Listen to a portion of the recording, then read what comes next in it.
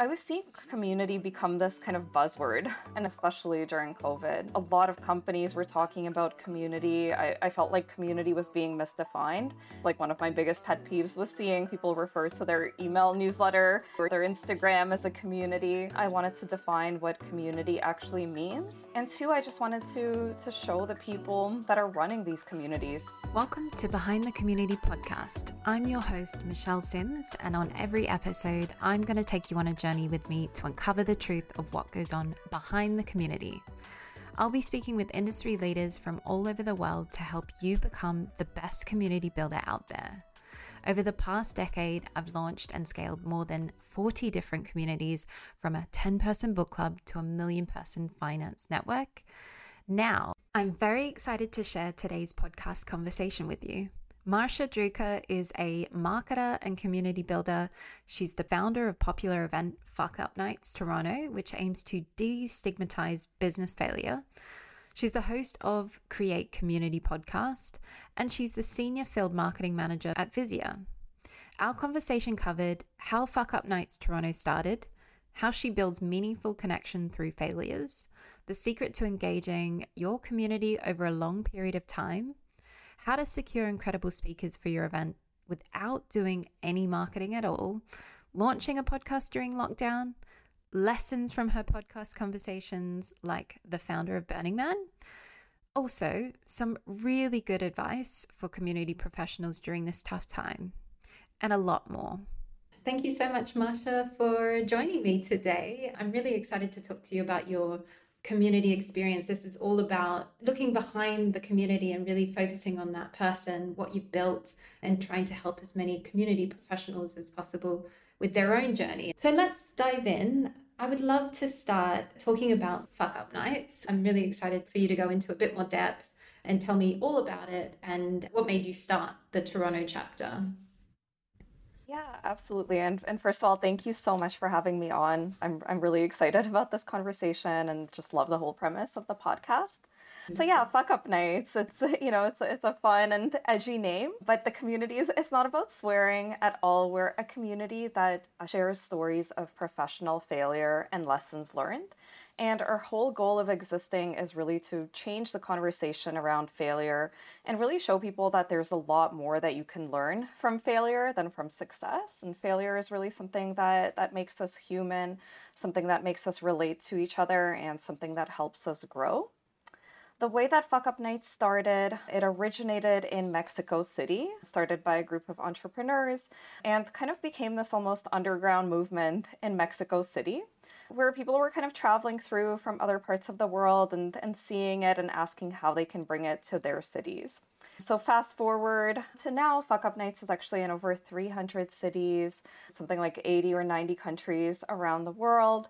And the way that I came across it was also internationally. I was working abroad and saw the event pop up on my Facebook. So I attended one of the events and just really fell in love with the whole concept. I've never really seen people share stories of failure before, so it was very refreshing.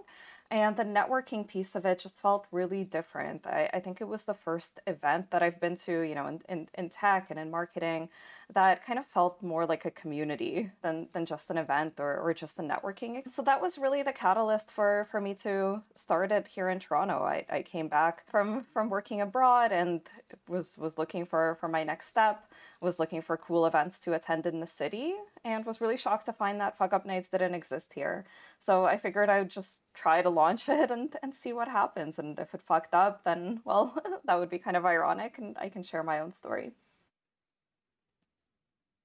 I love that. I mean, even if it was a failure, then it's an amazing story to tell. Anyway, It's on brand. Yeah, it's very on brand. That's really cool. My first experience with Fuck Up Nights was actually in Bali when I was working over there for a couple of months with an entrepreneurship community. And I'd never heard of the concept before. Talking about your failures, it's almost taboo. People don't talk about the bad times. And so for someone to be openly talking about that experience, but also this entire movement around it, I think that's pretty incredible. And so how many events have you hosted so far in Toronto? How long has it been going for? Yeah, so it's been going since 2017. So we're close to our 6 year mark, which is kind of crazy to even think about or Wow. believe. So since 2017, we've hosted, I would say, just a little over 50 events. Most of them have been in person, but then of course during COVID, we did experiment with lots of different virtual types of events. And we jumped on the bandwagon of trying out Clubhouse and some live streaming. So yeah, I would say with virtual and in person, just a little over 50 in total. Cool. I mean, who didn't try Clubhouse? I feel like Right? everyone, yeah, I feel like it had a everyone, very short sort of lifespan where it was very popular. yeah, and people were becoming celebrities around it. It was pretty cool. Yeah. Maybe another conversation for another day. But so you've been going for 6 years, and then you've had to switch to virtual. How do you really maintain that sense of belonging and keep everyone as engaged as a community? Yeah, I think, the key to keeping your community engaged is consistency. That's really been my biggest lesson as a community builder and as a community professional. So I would say, when I first launched Fuck Up Nights in Toronto, we started with bi-monthly events, and then we were just seeing so much demand for it and so many great speakers coming through that it actually made sense to switch to monthly events and really just like slot the speakers in and kind of have like a continuous cycle of these events. So it was almost sort of like always top of mind for folks. We're always sharing it across social media. We started getting some really great PR for it. And I think just that consistency of, like knowing that it's going to be, every month on a Thursday at kind of the same great location, folks would just know to come out. We would have a lot of repeat attendees. So with each event, about 60% are repeat attendees, and then 40% are new people that are finding out, usually just through word of mouth and, through friends and folks that have attended or spoken in the past. So I would say that consistency really like keeps that sense of belonging. It was a little bit tougher with virtual, when we first shifted to virtual, when lockdown first started. We were doing like weekly fireside chats. We kind of shifted the format. And then as the lockdown kind of went through different shifts, in Toronto it was pretty strict, but there was a point where things kind of really opened up and we saw attendance really drop off, and then it kind of picked back up in the fall when things locked down. But yeah, I would say keeping consistency was a little bit tougher in the virtual world and with just so many other virtual things happening. Yeah, there was almost this like choice paralysis for a while where, Yeah. at the beginning it was like so exciting, who's going to get their event out, and like you're doing Yeah. different things, we're all adapting and learning, and then it was like, I just don't want to look at my phone anymore. Exactly. Yeah, there was just that sense of fatigue. So yeah, it was just like coming back in person again this past May was just so refreshing and such a great step for the community.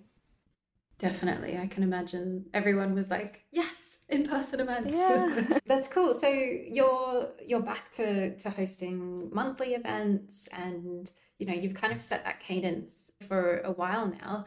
I mean, knowing that events are a lot of work, and to be hosting it once a month, how do you sustainably run? Do you have a team behind you? How do you maintain that?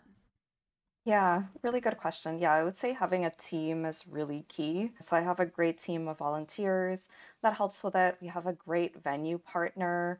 And just coming back from COVID and from lockdown, I really kind of like rethought a lot of things in the community and just thought of ways where like how can I streamline this? How can I make this easier than it was before and kind of less of a grind and just like more fun and intuitive. So I'd say like one thing, we're in a slightly smaller space than we were pre-COVID. The space that we were at before is no longer hosting outside groups, unfortunately, but we're in a great new space. But it's a slightly more intimate event now, which is great. But that also means, a little bit less when it comes to, marketing and getting the word out about the event when you have a smaller space to fill. We have a lot of speakers that have kind of applied over the lockdown period. So, just really like going through those applications and making sure that, the really great speakers have a spot. And then just really delegating where I can to the team and, really letting people shine in their specialties has been super helpful. So I guess another question, you brought up speakers. How does that process work? And how do they apply? How do you kind of make sure you're consistently maintaining that quality? Yeah, it was really interesting, with the first event that we had in 2017. It was tough to find really good speakers because, like you said, the concept of sharing your failure, it's a little bit taboo. And this was the first event of its kind in Toronto where, people were asked to come on stage and share their biggest professional fuck up essentially in a room full of strangers. So that first event, it took a lot of outreach and really like thinking through my personal community, looking through my LinkedIn, looking for people that had really successful businesses and reaching out to them in a way that was like, throughout your journey, have you had any failures along the way? Would you be willing to share? And people kind of jumped on it and they're like, of course, I wouldn't even know which one to share. There's been so many, which is kind of a pattern, I think, with, really successful, whether it's entrepreneurs or creatives or young professionals. They're experimenting and trying new things, and failure really goes hand in hand with that. So I would say the first couple of events was really a lot of outreach, research, of looking for these people. After the first event, people started applying and reaching out directly to us to want to share their story. They like failure was becoming something that was kind of cool and really exciting to share. So it's been a really good mix of direct outreach, like our team reaching out to people filling out our speaker application, which is just a Google form that kind of captures, their failure and the lessons learned. A lot of our speakers also come from recommendations. So past speakers will recommend, some folks in their network who they think would be great. The partners that we work with also have a great network of potential speakers. And then just with each event, I feel like it kind of spreads through word of mouth and people either apply or reach out to us. And then what we look for in a really great story, we look for somebody that has like an actual failure, which sounds really intuitive, but with any speaker series, a lot of people just kind of want to get up on stage and share something in front of this great community, but not everybody has a failure, and not everybody is willing to be really vulnerable and like really share their failure and take responsibility for it and share their lessons. So we look for a story where, there was actually a failure and they're vulnerable enough to really like give us a look at it. We look for failure stories that have kind of happened a little bit in the past. So the speaker kind of has had a chance to reflect on it and really kind of process their lessons, which they could share. And then we just look for people who are comfortable speaking, who are great storytellers. They don't have to be like a really popular speaker by any means, or somebody that's on stage all the time, but somebody who's, comfortable taking on this experience and is willing to be coached by our team and, just go up there, be vulnerable and share their story. I think it definitely feels like this failure narrative, it makes everyone quite vulnerable, especially when they get on stage. I can see how that would create such a bond within the audience as well, because it kind of levels people out. It's like, if this can happen to someone, then, it happens to me. And they're this like big personality or CEO or someone you look up to, and you're like, actually, we all can make mistakes, so we can all make failures. Absolutely. Yeah, it's really inspiring. And for the speakers themselves, it's a very cathartic experience because, a lot of them are sharing their failure in a public setting like that for the very first time. Some of them, have even shared with a lot of their friends. So it's really cathartic to kind of get it off their chest and just know that they're helping a community of people that are trying to succeed in their career or succeed with their business, really help those people avoid some of those same mistakes. So it's really rewarding too.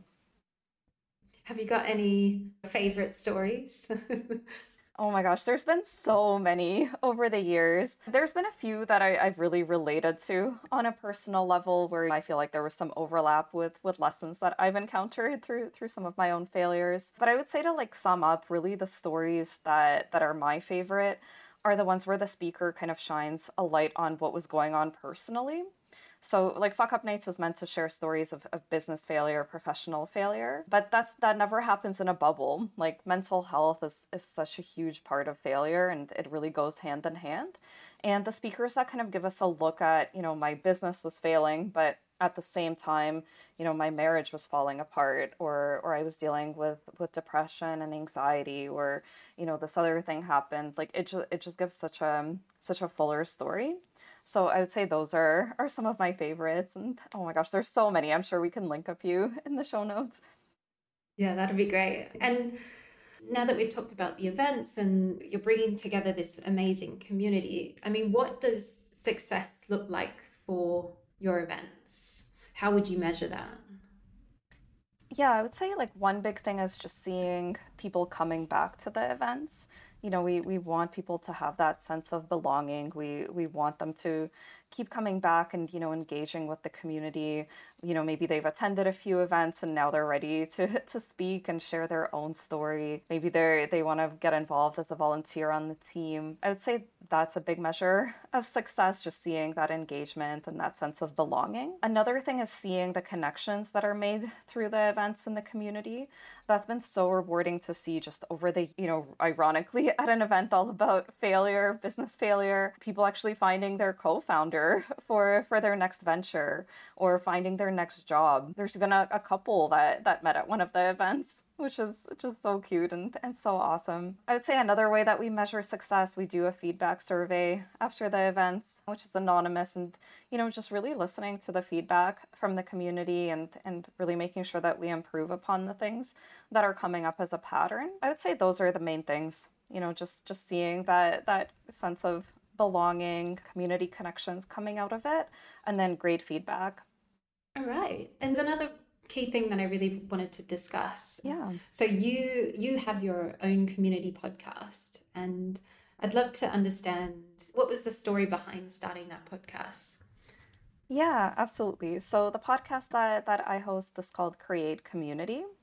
And I started it actually at a pretty interesting time. It was right before COVID. So I had the idea for it for a while, but I started recording episodes in February of 2020. So at first I was in a studio, and then with lockdown shifted it virtual and started interviewing people all over the world. But really the whole premise of Create Community, I was seeing community become this kind of buzzword, and especially during COVID. A lot of companies were talking about community. I felt like community was being misdefined in a lot of ways. Like one of my biggest pet peeves was seeing people refer to their email newsletter as a community, or their Instagram as a community. So the reason to start this podcast, one, I wanted to define what community actually means, and two, I just wanted to show the people that are running these communities, because they're a lot of the time they're very much behind the scenes, and they're such incredible people and they have such amazing stories. So yeah, I just wanted to interview them, define what community actually means.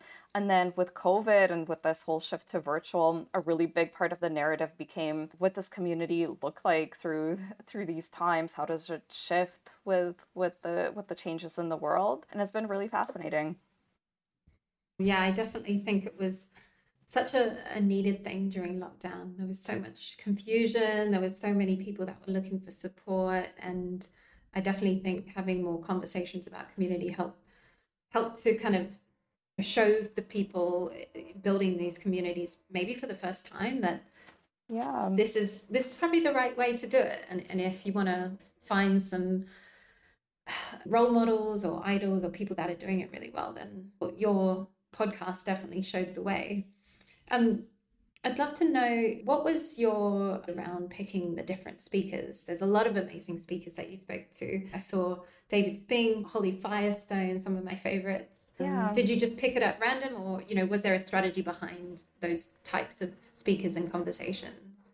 Yeah, so one really big thing, I wanted to bring on people that I really admired and that were just really admired in the community space. And I wanted to have a mix of guests, some coming from like the typical world of community that we think of in the professional sense, which is usually like communities at work, tech companies that have their own community, and the community builders behind those. But then I also wanted to have some really unexpected guests, folks that are kind of like more indie community builders that have founded their own community and have grown it and have a really interesting perspective. And then folks that maybe don't even have that like community manager or community professional title, but people that I really saw as connectors and people that were really creating communities without maybe defining it as a community. So there's been a whole mix of folks, ranging from some of those like bigger like tech communities to people that have started really small communities independently in their local cities. I was able to get the founder of Burning Man on one of the podcasts, which was amazing. So there's been a whole range of different types of communities and different types of community leaders. Was there any favorite conversation or any learnings you wanted to share? Yeah, I would say, well, the Burning Man one was just huge. Like I think that's such a well-known and incredible community. Like for anybody who's not familiar with it, they create this whole city in the desert, and this community form every year in one sort of central place, but then it keeps going throughout the year with local communities in different cities. And the timing of that conversation was during lockdown, and they had to cancel one of their mass community gatherings, and then they created this whole virtual experience. And the community professional that I spoke to, the founder of Burning Man, she's been at it for many decades, and just her whole perspective on community and how to like keep that fire burning through something was just so inspiring and so interesting. So that was a really big one. I did a really cool series right at the beginning of lockdown called Community in Quarantine, which was kind of like a series of short interviews with a lot of different types of folks, like people who were running professional communities to people who had just moved to a different city and they were looking for their personal community and had to navigate that during lockdown when it was much harder to connect with people. So a lot of really great lessons came through that. And another really big theme was mental health as well, which I'm really passionate about. I think with lockdown, we saw a big transition with community. And, we're in a big world transition again with the global economy changing and shifting. And I think there's definitely the kind of similar situation happening during lockdown happening now. And I think more than ever, people are going to need these conversations and definitely need support. And I think all those themes and all those ideas would definitely resonate now as well. So if you're listening, definitely go back and listen to Marsha's conversations to get some inspiration now, for sure. All right. So we've talked a bit about Fuck Up Nights. We've talked a bit about your podcast. I'd love to dive into what you're working on now and what we can expect from you next. I mean, maybe we can start with now. What are you doing now? Yeah, so I recently started a new role at a company called Vizier, where I'm doing field marketing, which isn't exactly in the world of community, but in a lot of ways it is. I'm in charge of creating some really great intimate events and working really closely with our prospects and our partners and customers. And one of the really big things that I do want to bring to this role is, building a sense of belonging and a sense of community with some of these events. So I'm really excited about that. I'm just in my first month, but I'm really excited to hit the ground running in the new year and execute some really great community style events. Fuck Up Nights is a huge focus for me. So we do have monthly events. We have some really great events and speakers coming up throughout the winter and spring, which I'm super excited about. And then create community. Excited to get some new episodes off the ground for that as well. And then we're recording this, just before the holidays, and I'm honestly really excited to just kind of unplug and take some time for myself before all these lofty goals in the new year. Yeah, I think I'm with you on the break, and I think a lot of people will be feeling the same right now. It's been a very busy year, and I mean, you do a lot on the side beyond just working, so it's really incredible to see all these things you're doing alongside your job as well. And I think one of the last kind of questions I wanted to ask you was more around like the world has changed a lot, and tech is a big industry that recruit and hire these community professionals. And we are seeing a lot of tech companies laying off at the moment. Do you have any message to share with any community professional on how to kind of navigate this current landscape right now? Yeah, I mean it's a tough time right now, especially to be in tech and to be in community. But something that really stands out to me is that, and you kind of mentioned this as well, is that community is more important than ever. And I really believe that, that companies that understand community, that really see the true value of it, they're not laying folks in their community teams, and they're actually growing their teams. So I would say don't give up on it. Keep looking for those opportunities and look for ways to start your own communities as well, to maintain that sense of belonging, to keep connected with folks throughout this difficult. I'd say that's something that really stands out to me. And then something else as well, like I mentioned with my role in field marketing, I think in any type of role that you're in, there is a way to bring a community lens to it. And there is a way to kind of make sure that you are connecting people and that you're fostering that sense of belonging. So I would look for ways to do that as well. Yeah, it's really true. Even if you want to start connecting people just for fun, that is a way where people can really grow, and there's so much experience and learning. But you can take that into your role. You can take the learnings into the business as well. For sure.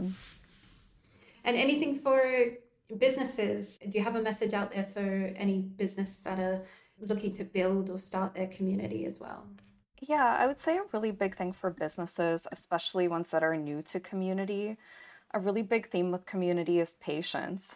Community is not something that grows or scales overnight, and it's something that really does require an investment, but it's so worth it. And just really stick with it, and give that community professional or that community a chance to really prove the value, and just give it time. It's not something that's going to happen overnight, but once the community is off the ground and it's growing, it's something that really does scale, and something that could be really incredible for your business. So just keep in mind the reasons that you started the community, and don't give up on it. Just have faith in it.